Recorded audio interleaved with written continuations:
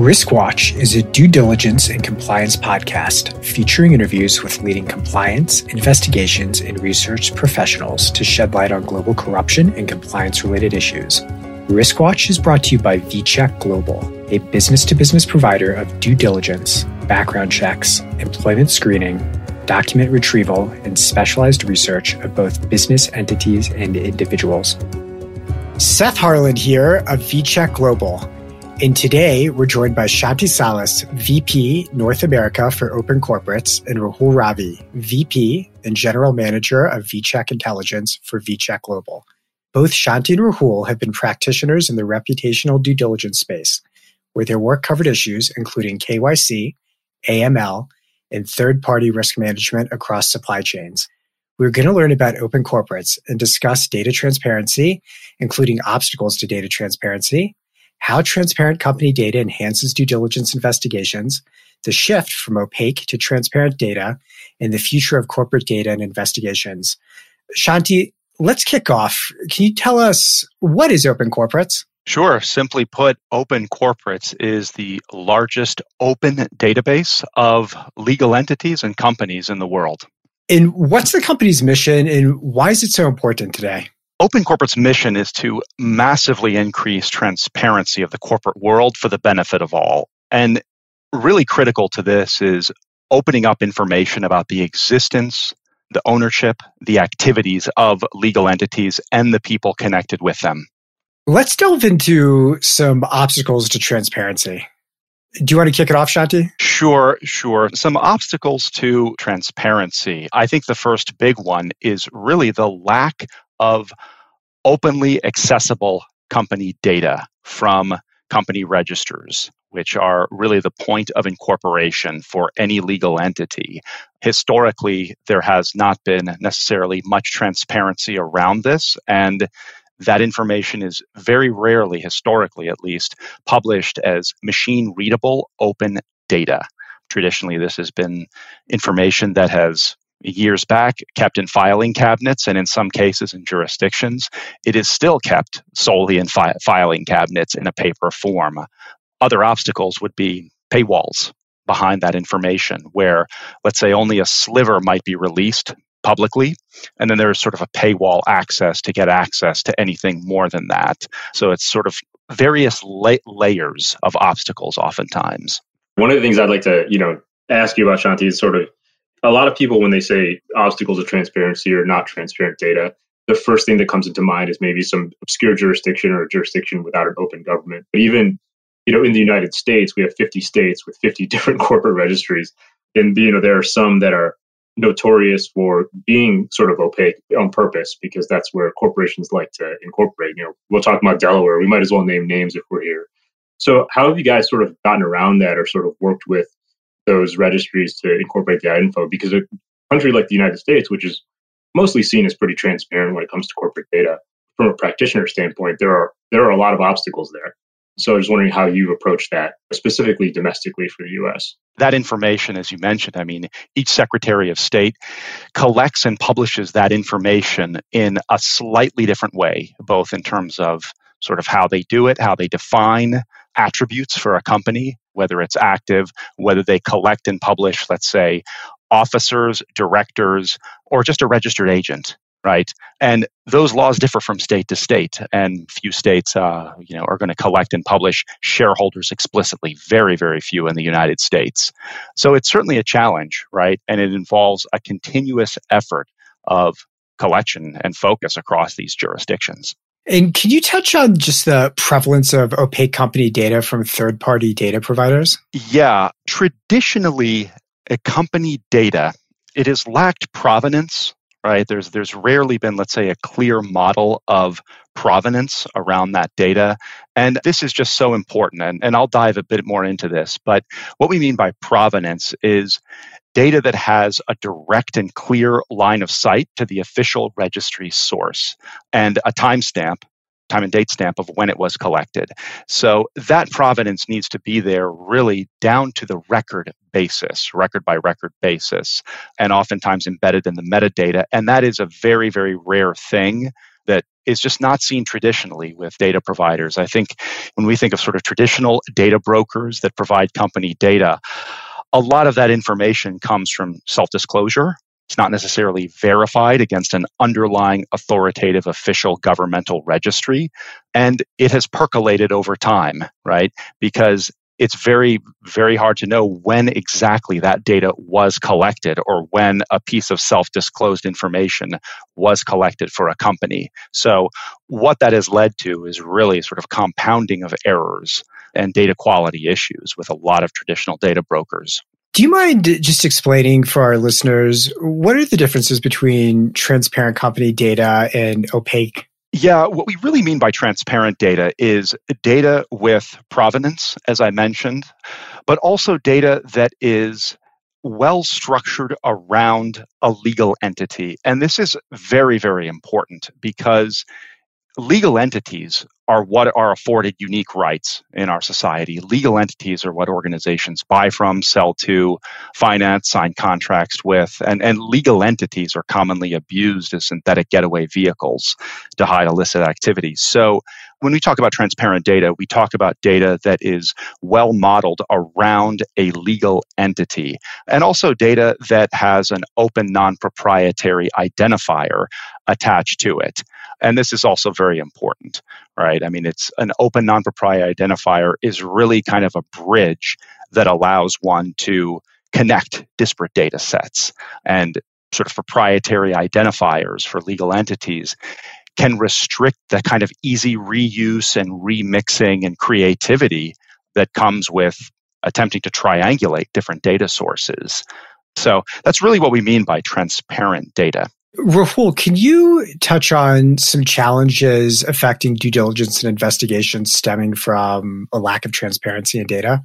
Yeah, I think that's one of the challenges we face when we do research domestically or internationally. On the domestic side, a lot of companies, a lot of corporations do incorporate in Delaware. And it's always tough to sort of get the records and the information that we need or our clients expect when it comes to dealing with the Delaware Secretary of State. We can get sort of certificates of good standing, but anything else kind of requires a manual pull that takes about 4 to 6 weeks. And it can get very expensive. But, one of the things that we found to get around one of these challenges is kind of using other states' corporate registrations to kind of backdoor into Delaware records. So if a company is domiciled or incorporated in Delaware, but they have foreign registrations in a state like Florida or California, some of those documents might be required to incorporate in Florida and California, so you can find the records there. But a lot of the challenges come from the fact that a lot of the data and the things that we need to create, a product that gives our clients information they need is disparate, right? And it's in a lot of places, and you have to kind of connect the dots to put together a story. And that's one of the biggest challenges, even in the United States, but mostly in other countries, especially China. Finding corporate registration data in China, it is pretty robust, but you have to go through a lot of hoops to put together a narrative that makes sense. You can look at shareholder information, and you can look at where people hold shares, and then kind of do like a branch tree like that and figure out everyone's shareholdings and how something is structured. But it is generally difficult when the data is not transparent. When it is transparent, when you have a data registry like Companies House or something of that nature, it becomes a lot easier to identify the individuals behind entities. It becomes easy to identify other entities that individuals may own or hold control portions of. And so transparency is really important to figuring out the story behind the entity or the person you're looking at. And the challenges that Shanti mentioned with data provenance and that I mentioned with jurisdictional differences really pose a wall between the due diligence investigator and finding the information they need. And a lot of times it just takes a little bit of sleuthing and a lot of putting the puzzle pieces together to produce that kind of complete story. And that complete story, in many cases, it's a cross-jurisdictional story, right? And traditionally, this involves sort of record by record, very labor and time intensive research, investigation, and analysis to put that together. What are some examples of transparent company data aiding in investigations?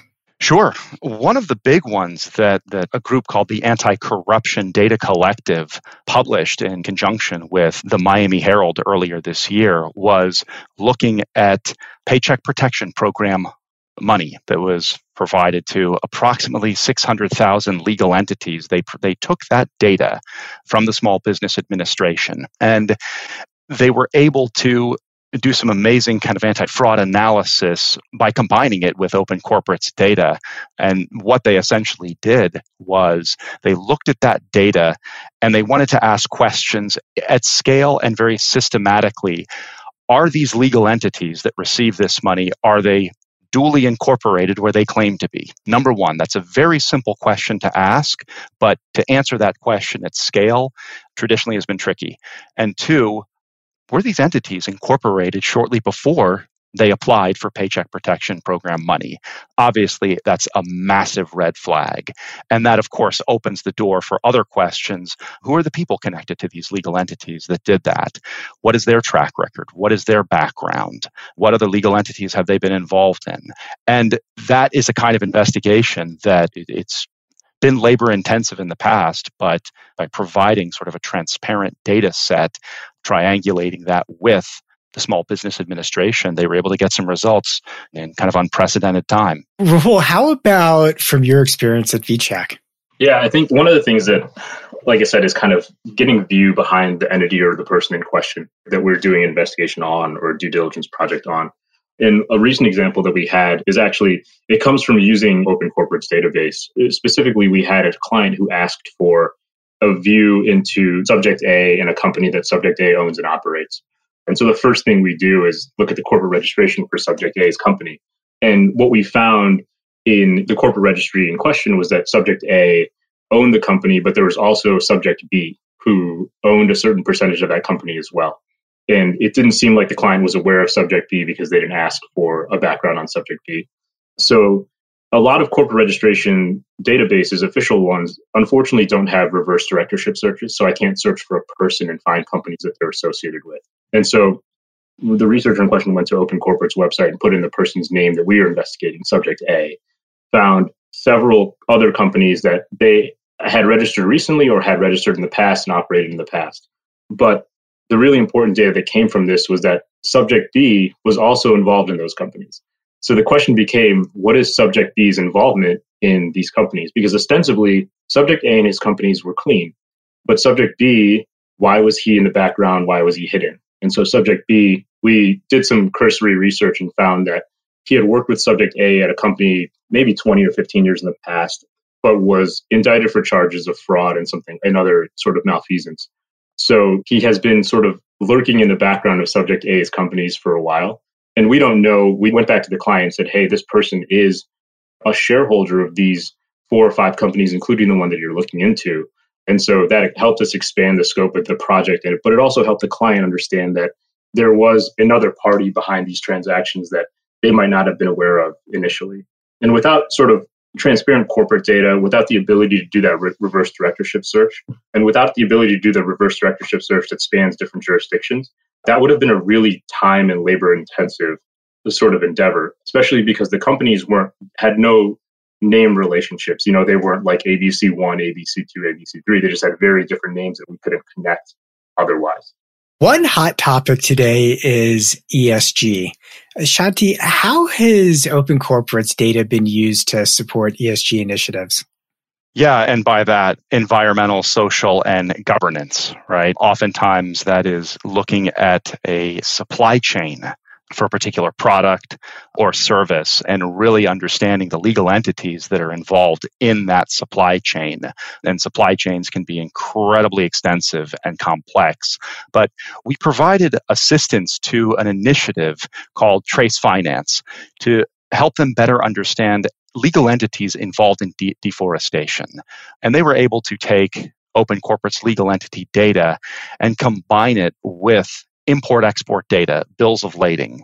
And bills of lading are oftentimes ambiguous about legal entities that they refer to. But by combining data sets, they were able to come up with a much more robust picture of the companies, the legal entities, and the individuals who are affiliated with deforestation.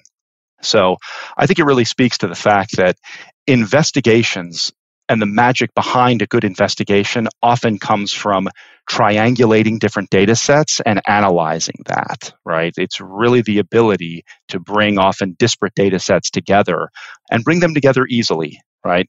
Touching on the wider shift from opaque to transparent data, why is this so important for the due diligence and anti-financial crime community? A lot is riding on it. Regulatory burdens are increasing and becoming more extensive, not less extensive for companies. And we've certainly seen this around mandates for greater due diligence around supply chains because of ESG concerns. We recently saw this over the summer with a new law that Germany passed, and we expect this will continue. So the regulatory demand for due diligence will continue to extend. And I think the other important piece of this is that due diligence is no longer really conceptualized. It's just a snapshot in time, right? It's often periodic and often ongoing, right? Due diligence has to happen on an ongoing basis. And really to do that, one has to have the right data to be able to do that on an ongoing basis. Staying current with technology is a priority for so many industries, including due diligence. How does transparent company data enable tech-driven approaches to investigations, such as the automation of due diligence? Yeah, I think it's really a question of scale, right? With transparent company data, one can really scale up and understand sort of a bigger data set or a bigger target set, and one can find, let's say, areas for a well-seasoned investigator to focus in on, right? And really spend sort of their brain power. That can be done when you bring together disparate data sets, oftentimes with powerful graph and network analytics tools, but they have to be hydrated with good data. That really is the fuel behind them. But that is an area where I think due diligence practitioners overall can be aided. Yeah, I think it comes down to a relationship between the due diligence and the speed of business. The speed of business is always going to move at as fast a pace as it can, right? And we're not trying to make due diligence the speed bump to any sort of transaction that needs to take place. And I think one of the key factors in helping due diligence keep pace and investigations keep pace with the speed of business is research automation. And I think a lot of the benefits that come with that and having transparent corporate data is that, like I said before, this has traditionally been a really labor-intensive way to do things, even with databases that collate a lot of corporate records. But the ability for an automation tool to kind of search corporate records and to put together a relationship map that Shanti just mentioned would really do a lot of the front-end work in terms of finding ultimate beneficial ownership, to kind of find the face behind the entities and to sort of pierce any sort of corporate veil that might exist in terms of who are the people behind the business. Obviously, there's going to be limitations to that, right? You're always going to have a human behind the scenes making an analytic choice or making an analysis or doing analysis to make sure that the results that come back are adjudicated appropriately and that aren't just they're not just put out by a computer. Because like Shanti said, the quality of the data that hydrates these databases really determines the quality of the output. And sometimes if the quality of the databases aren't great, or if the source isn't great, or if there's some sort of challenge to transparency, that's going to be the human analysis portion that comes in and kind of asks the question, well, this doesn't seem correct. And so how do we remediate that? And those are the challenges going forward. But I think that, any sort of due diligence automated tool is going to have to require, transparent, open corporate data to kind of fill that gap between due diligence and the speed of business. Building on the incorporation of technology into due diligence investigations, what do you both see as the future of corporate data and investigations? I see it being further incorporated into graph and network analytics. I think that's a trend that we've seen some very positive outcomes from, and I think it will continue. I think that relationship will just become tighter and tighter and tighter, simply because you can put so many different data sets into graph and network analytics tools. And as I mentioned before, the magic really comes from triangulation, right? And the analysis that flows from that when you can triangulate disparate data sets. So the ability to continue to do that and do it at scale and do it quickly with a lot of different data sets will provide sort of good leads for investigators to focus in on. This has been such an insightful conversation. Before we wrap up, are there any parting notes you both would like to leave for our listeners? I think it's very important when evaluating any kind of tool that is used, let's say, for investigative research, for due diligence. It's just important to ask the question about the origin and the provenance of the data. And not simply corporate data, but all data, right? Is there a transparent line of sight into the origins of that data and when it was collected? I think we're going in a direction where the demands around provenance of data and having sort of clearly defined models around that data is only going to increase. So I would encourage any listener to ask those questions and ask them aggressively. I totally agree. I think that there's so much information out there, probably more information than there ever has been out there. And that continues, that trend is going to continue. By the second, I think that changes, right? The universe of available data just keeps expanding. But the question becomes, like Shanti said, is what is the reliability of that information? Does that database have access to the information that you need? And where is it coming from? And I think any sort of due diligence investigator is going to ask those questions and think about it and keep that in the back of their mind, especially in jurisdictions where maybe the state or the government can't be trusted. Taking their word at face value becomes a little bit more difficult. So it's taking what's available and then running it against other streams of information to make sure that you're corroborating the evidence and the maps and the data analytics that you've put together. I think without that, you're just kind of, without that level of analysis, we just kind of turn into robots just repeating what's online. And that's not, I don't think that's the mission of any due diligence or open corporate data provider that's out there. But I think that's the question that needs to be asked. And I think Shanti's totally right. Well, thank you both for sharing your experiences and insights. A big thank you to our listeners. And for more information on VCheck and Open Corporates, check out vcheckglobal.com and opencorporates.com. Looking forward to our next episode. Bye, guys.